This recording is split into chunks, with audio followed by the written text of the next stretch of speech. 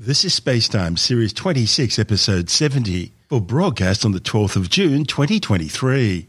Coming up on Spacetime, rewriting the textbooks on the mysteries of fast radio bursts. New insights show how the early universe quite literally crackled with bursts of star formation. And fresh claims the American government possesses intact and partially intact alien spacecraft. But where's the proof? All that and more coming up on Spacetime. Welcome to Spacetime with Stuart Gary.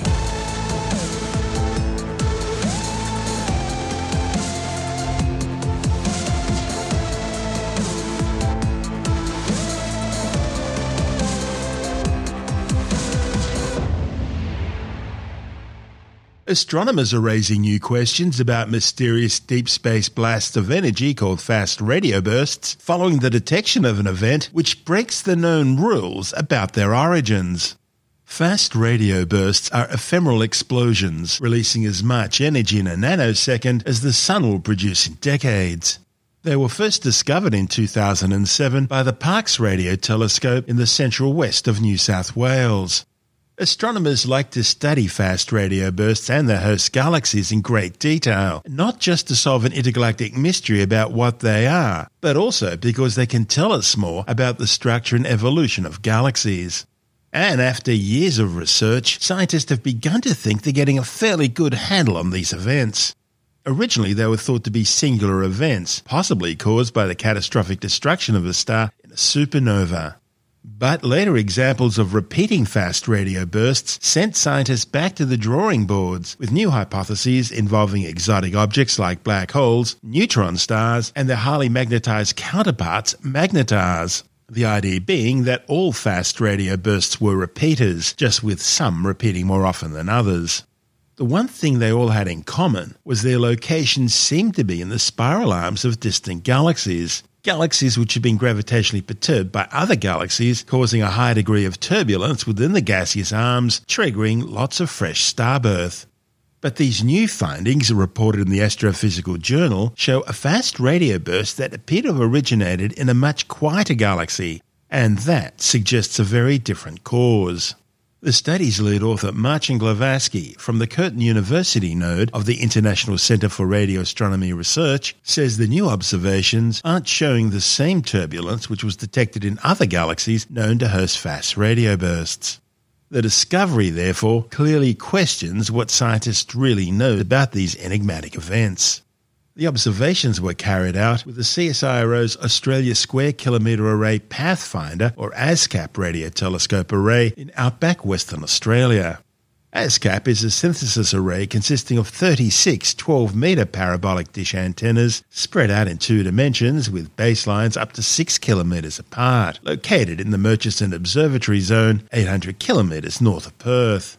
Glowacki says while previous studies suggested that colliding galaxies could create massive stars that may eventually cause fast radio bursts, this paper's findings challenge that idea.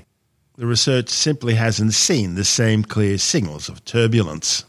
Instead, he says the host galaxy appears to be undisturbed and quiet.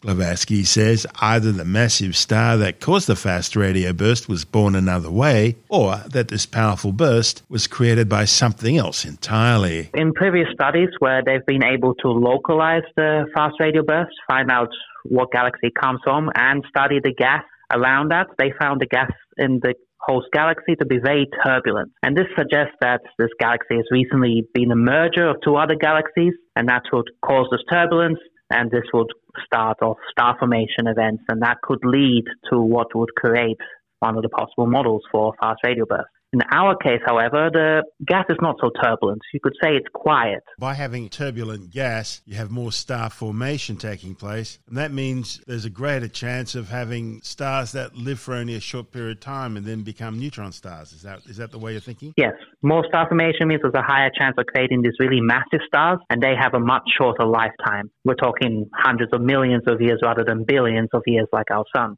And those stars will tend to give birth to the neutron stars, which are one of the progenitor models for a fast radio burst. So in our case, we don't see such turbulent gas. So that means that it's less likely to be the starburst activity that would create this massive star. Now, it doesn't mean that we can't create such massive stars in that environment, but it means they've either formed from another method, not from a galaxy merger, or there is actually something else that has created a fast radio burst. Were you looking at a specific fast radio burst in order to do these observations? FRB 211127. Basically, the numbers correspond to the date, so it was made in late 2021. Where in the sky was it? How far away? It's in another spiral galaxy, similar to our own Milky Way, and it's about 200 megaparsecs away, so many light years away. This was more luck, I suppose, that during the observations of gas of galaxies in that part of the sky, we happen to detect a fast radio burst. So we have two different surveys. One is Craft, which is looking for fast radio bursts, and the other is Wallaby, which is looking at the neutral hydrogen gas of galaxies, and we've worked together to make this discovery. Has this turned out to be a repeating fast radio burst, or is this a singular event at this stage? Singular event at this stage. That's interesting, because one of the theories originally for fast radio bursts was that they could have been caused by cataclysmic events. It's a good explanation for something that gives as much power as the sun does in 10 years in just a nanosecond or a second or something like that. But then that was dismissed once we realized that some fast radio bursts were repeaters. They would happen over and over again. And that sort of ruled out the cataclysmic issue as a possibility. But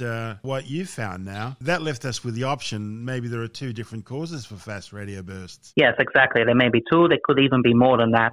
And that's something that we'll just have to increase our sample size to get a better handle on. What do you think's going on? I feel like that there are two different populations of what causes a fast radio burst. That's due to things like we see different profiles for when we look at the profile of the fast radio burst from a repeater versus ones that are just one-off events. There does appear to be a distinct difference in the distribution, how long they last for example. So that suggests that there may be something different at play causing those two different kinds of fast radio bursts, the ones that repeat and ones that so far we've just seen one blip and that's it. When we look at gamma ray bursts, of course, we know there are two different sources for those. The short period gamma ray bursts are caused by a different method to longer period gamma ray bursts. Yes, that's correct. How did you do your research? So we're using ASCAP to do these simultaneous observations. How the Craft survey works, which is a survey looking for fast radio bursts, is ASCAP will do another survey. It will do its own thing. And whenever we monitor the data and see that there's a candidate for a fast radio burst, we tell ASCAP download voltages. 3 seconds worth. Just dump that and we process that data separately. And that's key to being able to tell where the fast radio burst is, because they happen on millisecond timescales. Normally, you would not be able to tell what part of the sky it comes from. But using clever engineering and clever software pipelines to process the data, we can isolate the exact data that the fast radio burst happen in, and that allows us to determine where in the sky it actually came from. That's Marcin Glavaski from the Curtin University node of the International Centre for Radio Astronomy Research. And this is Space Time. Still to come, new insights show the early universe crackled with bursts of star formation. And a former US intelligence official claims the American government possesses both intact and partially intact alien spacecraft. But where's the proof? All that and more still to come on Space Time.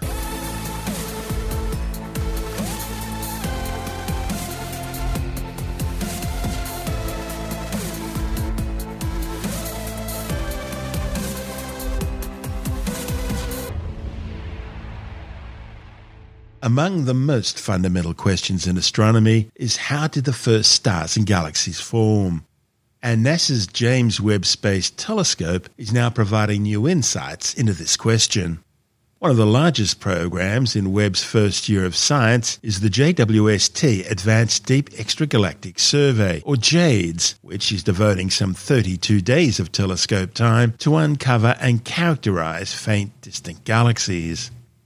Now, while this data is still coming in, we can say JADES has already discovered hundreds of galaxies that existed at a time when the universe was less than 600 million years old, raising questions about how galaxies could be so well formed so early in the history of the cosmos. Astronomers have also identified galaxies sparkling with a multitude of young hot stars. JADES will answer a lot of questions, like how did the earliest galaxies assemble themselves? How fast did they start forming stars? And why do some galaxies stop making stars? Ryan Ensley from the University of Texas at Austin is leading an investigation into galaxies that existed between 500 and 850 million years after the Big Bang.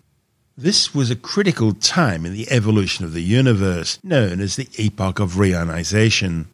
See, for hundreds of millions of years after the Big Bang, the universe was filled with gaseous fog, making it opaque.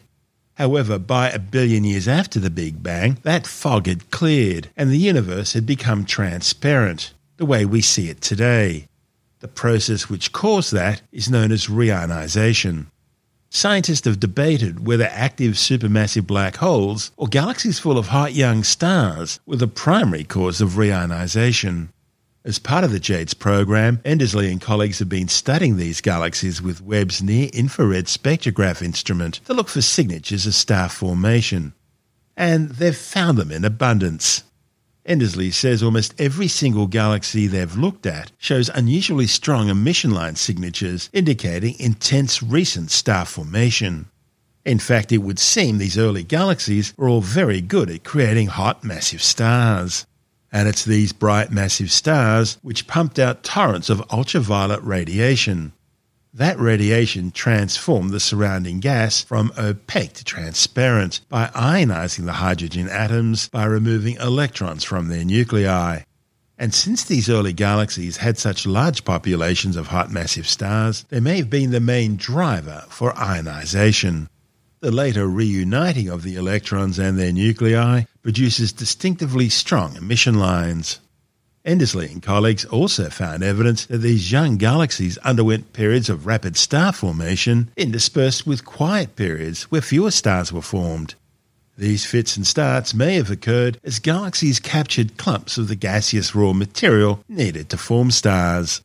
Alternatively, since massive stars use up their fuel supplies very quickly and then explode, usually living for only a few million years at most, compared to the 12 billion year expected lifespan of our Sun, they may have injected energy into the surrounding environment periodically, preventing gas from condensing to form new stars. Another element of the JADES program involves the search for the very earliest galaxies that existed when the universe was less than 400 million years old. That's some 13.4 billion years ago. By studying these embryonic galaxies, astronomers can explore how star formation in the early years after the Big Bang was very different from what's seen in current times. The light from faraway galaxies is stretched to longer wavelengths and redder colours by the expansion of the universe. It's a phenomenon astronomers refer to as redshift. By measuring a galaxy's redshift, astronomers can learn how far away it is and therefore when it existed in the early cosmos. Before the Webb Space Telescope, there were only a dozen or so galaxies observed above a redshift of 8, a time when the universe was less than 650 million years old. But JADES has now uncovered nearly 1,000 of these extremely distant galaxies. The gold standard for determining redshift involves looking at a galaxy's spectra, which measures its brightness at a myriad of closely spaced wavelengths.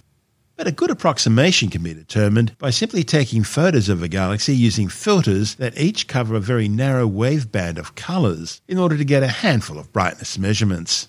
Using this method, astronomers can determine estimates for the distances to many thousands of galaxies at once. Kevin Hainland from the University of Arizona in Tucson and colleagues used Webb's near-infrared camera instrument to obtain these measurements known as photometric redshifts. And they've identified over 700 candidate galaxies that existed when the universe was between 370 and 650 million years old. The sheer number of these galaxies was far beyond the predictions from observations made before Webb's launch.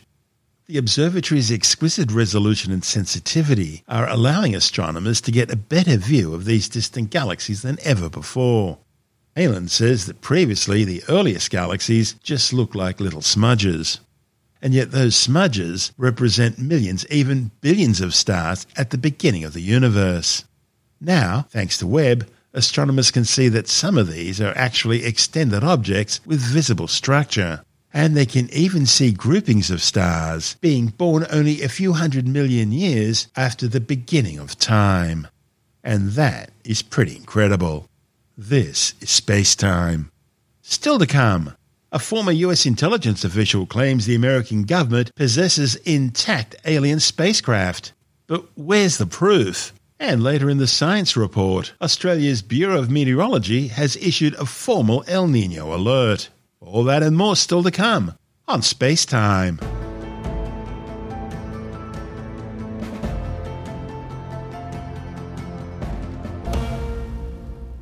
A former US intelligence official has claimed that the American government possesses intact and partially intact alien spacecraft. The official, David Grush, is an Air Force veteran and former member of the National Geospatial Intelligence Agency. The 36-year-old's gone public, telling Tucker Carlson on his Twitter show that he led analysis of unexplained anomalous phenomena, or UAPs, what we used to call UFOs, as part of the US Defense Department agency. Grush says information of these vehicles is being illegally withheld from Congress. He says that after turning over classified information about these vehicles to Congress, he suffered retaliation from government officials. He left the government in April after a 14-year career in US intelligence. Grush says the US government defense contractors have been recovering fragments of non-human spacecraft and in some cases entire spacecraft for decades. He says analyses of the material the spacecraft are made from has confirmed they're of exotic origin, meaning non-human intelligence, whether extraterrestrial or unknown origin, based on the structure of the materials used. Problem is, he's provided no actual evidence to support his claims. There are no photographs, no spectral analyses, and no sample materials. In October last year, NASA introduced a 16-member panel of experts from different scientific fields to head up a major study of unexplained anomalous phenomena. The space agency was tasked with undertaking the independent study following the reactions stemming from the 2021 report issued by the Pentagon's Office of the Director of National Intelligence. That report was able to categorize 163 UAP events as balloons, another 26 as drones, and 6 others as either birds, weather events, or airborne debris, like plastic bags blowing in the wind. But that still left 143 other reports received since 2004 that do not have an explanation. Now, not having an explanation does not mean they're UFOs from another planet. It simply means there's not enough information to be able to draw a conclusion. Last week, NASA held its first public meeting of unexplained anomalous phenomena. The 4-hour information-gathering event covered a wide range of topics and questions and was live-streamed online. NASA defines UAPs as observations of events in the sky that can't be identified as aircraft or other known natural phenomena from a scientific perspective. The new claims by Grush echo those of Bob Lazar, who in 1989 claimed that he had worked at Area 51 Sector 4, which he said was located underground inside the Papoose Range near Papoose Lake. Lazar claimed that he was contracted to work with alien spacecraft that the government had in its possession. Similarly, the 1996 documentary Dreamland included an interview with a 71-year-old mechanical engineer who also claimed to be a former employee at Area 51 during the 1950s. His claims included that he had worked on a flying disc simulator, which had been based on a disc originating from a crashed extraterrestrial spacecraft which had been used to train pilots. He also claimed to have worked with an actual real-life extraterrestrial alien named J-Rod, who he described as a telepathic translator. Whether any of this is real or not, I'll leave that up to you. This is Space Time.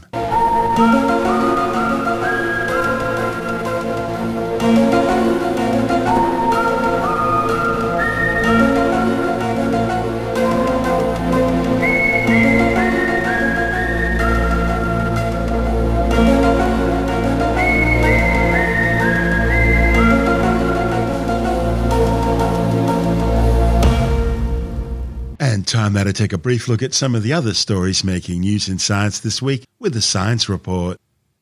Australia's Bureau of Meteorology has moved from an El Niño watch to an El Niño alert, meaning that while the El Niño Southern Oscillation, or ENSO, is currently still neutral, there's now a 70% chance of El Niño forming within the next few months.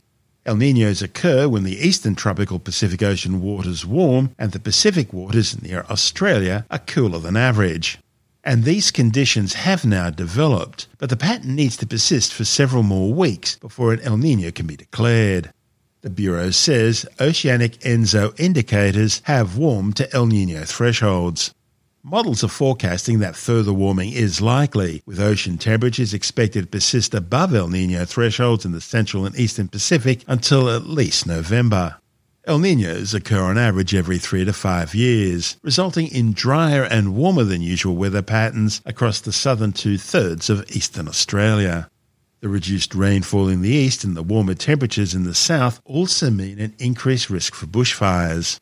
The cycle of El Niño and La Niña work as a sort of pendulum.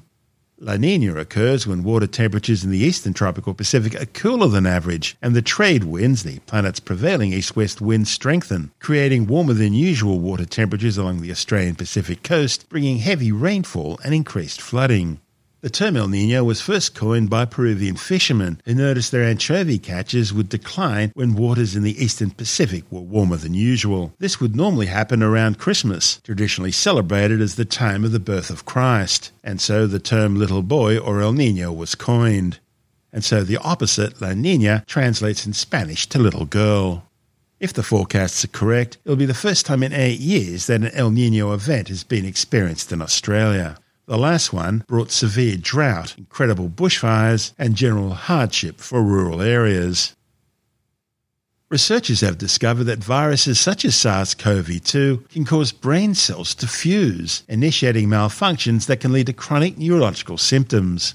SARS-CoV-2, the virus which causes COVID-19, has been detected in the brains of people with long COVID months after their initial infection. The findings, reported in the journal Science Advances, are based on research undertaken at the Queensland Brain Institute, exploring how viruses like COVID-19 alter the function of the central nervous system. Almost 7 million people have now been killed by the COVID-19 coronavirus since it was first detected near China's Wuhan Institute of Virology around September 2019. The World Health Organization estimates the true death toll is likely to be around 18 million, with some 768 million confirmed cases globally, almost 10% of the world's population. A new study has found that well over 60 billion invertebrate animals were killed in Australia's 2019-2020 Black Summer bushfires. The findings, reported in the journal Australecology, were made in a study conducted by La Trobe University, revealing the alarming loss of invertebrates in the Australian temperate rainforests following the catastrophic fires. The fires also killed well over 3 billion terrestrial vertebrate animals, including many highly endangered species, some of whom were driven to extinction. The Black Summer bushfires burnt out over 186,000 square kilometres of forests. It also destroyed some 6,000 buildings, including 2,779 homes, and killed at least 34 people. Smoke from the fires crossed the Pacific Ocean, affecting New Zealand, Chile, and Argentina. A strange anomaly which has had people baffled for years is the apparent ability of some people to make streetlights turn off as they get near them, and then turn on again once they've passed by. It's known as streetlight interference phenomenon. Tim Mendham from Australian Skeptics says that apparently this is something that thousands of people can do, although it's never actually been scientifically tested. This really weird little theory that people can turn streetlights on and off just by thinking about them, by approaching them, and then when they move on, the streetlights like in Mr. Bean. He walks past a TV store. As he walks past, the TVs all go static, and then as soon as he walks away, they go back to normal. There's this particular thing, a phenomenon called, very cleverly thought out, streetlight interference phenomenon. So it's an SLI, the people who can do what a fly do, nothing to do with hamburgers. It's also called high voltage syndrome, which could have something to do with AC/DC. The thing is, it's never been properly tested. It's one of those things which might be an interesting coincidence that you notice it when it happens, you don't notice it when it doesn't happen. Maybe that means the power is only intermittent, or maybe it's just luck. There's various explanations put for it, and mainly, I think the main one is that you do notice it when it happens, you don't notice it when it doesn't happen. So it's positive reinforcement. Positive reinforcement, yeah. So it's a curiosity. I say it's been happening since the 1800s, ever since there's been streetlight. Fair enough, if it is streetlight interference. So it worked with gas lighting as well as electric lighting? I don't know. They say it did, but that's a more interesting thing. You're not going to get different systems. I know. But that's beside the point. It is a weird little novelty thing. It was actually first commented on by a fellow named Hilary Evans, who's a collector of miscellanea and weird stuff. He and his sister, I think it was, developed a famous library called the Mary Evans Library. If you find a lot of old photos and drawings and that sort of stuff, they collected all this sort of stuff, but everything old, really. But yeah, he was very interested in the paranormal and therefore collected a lot of stuff about this. So he was the one who gave it the name high voltage syndrome. It's a funny little thing and it's cute. But not much more than that. That's Tim Mendham from Australian Skeptics.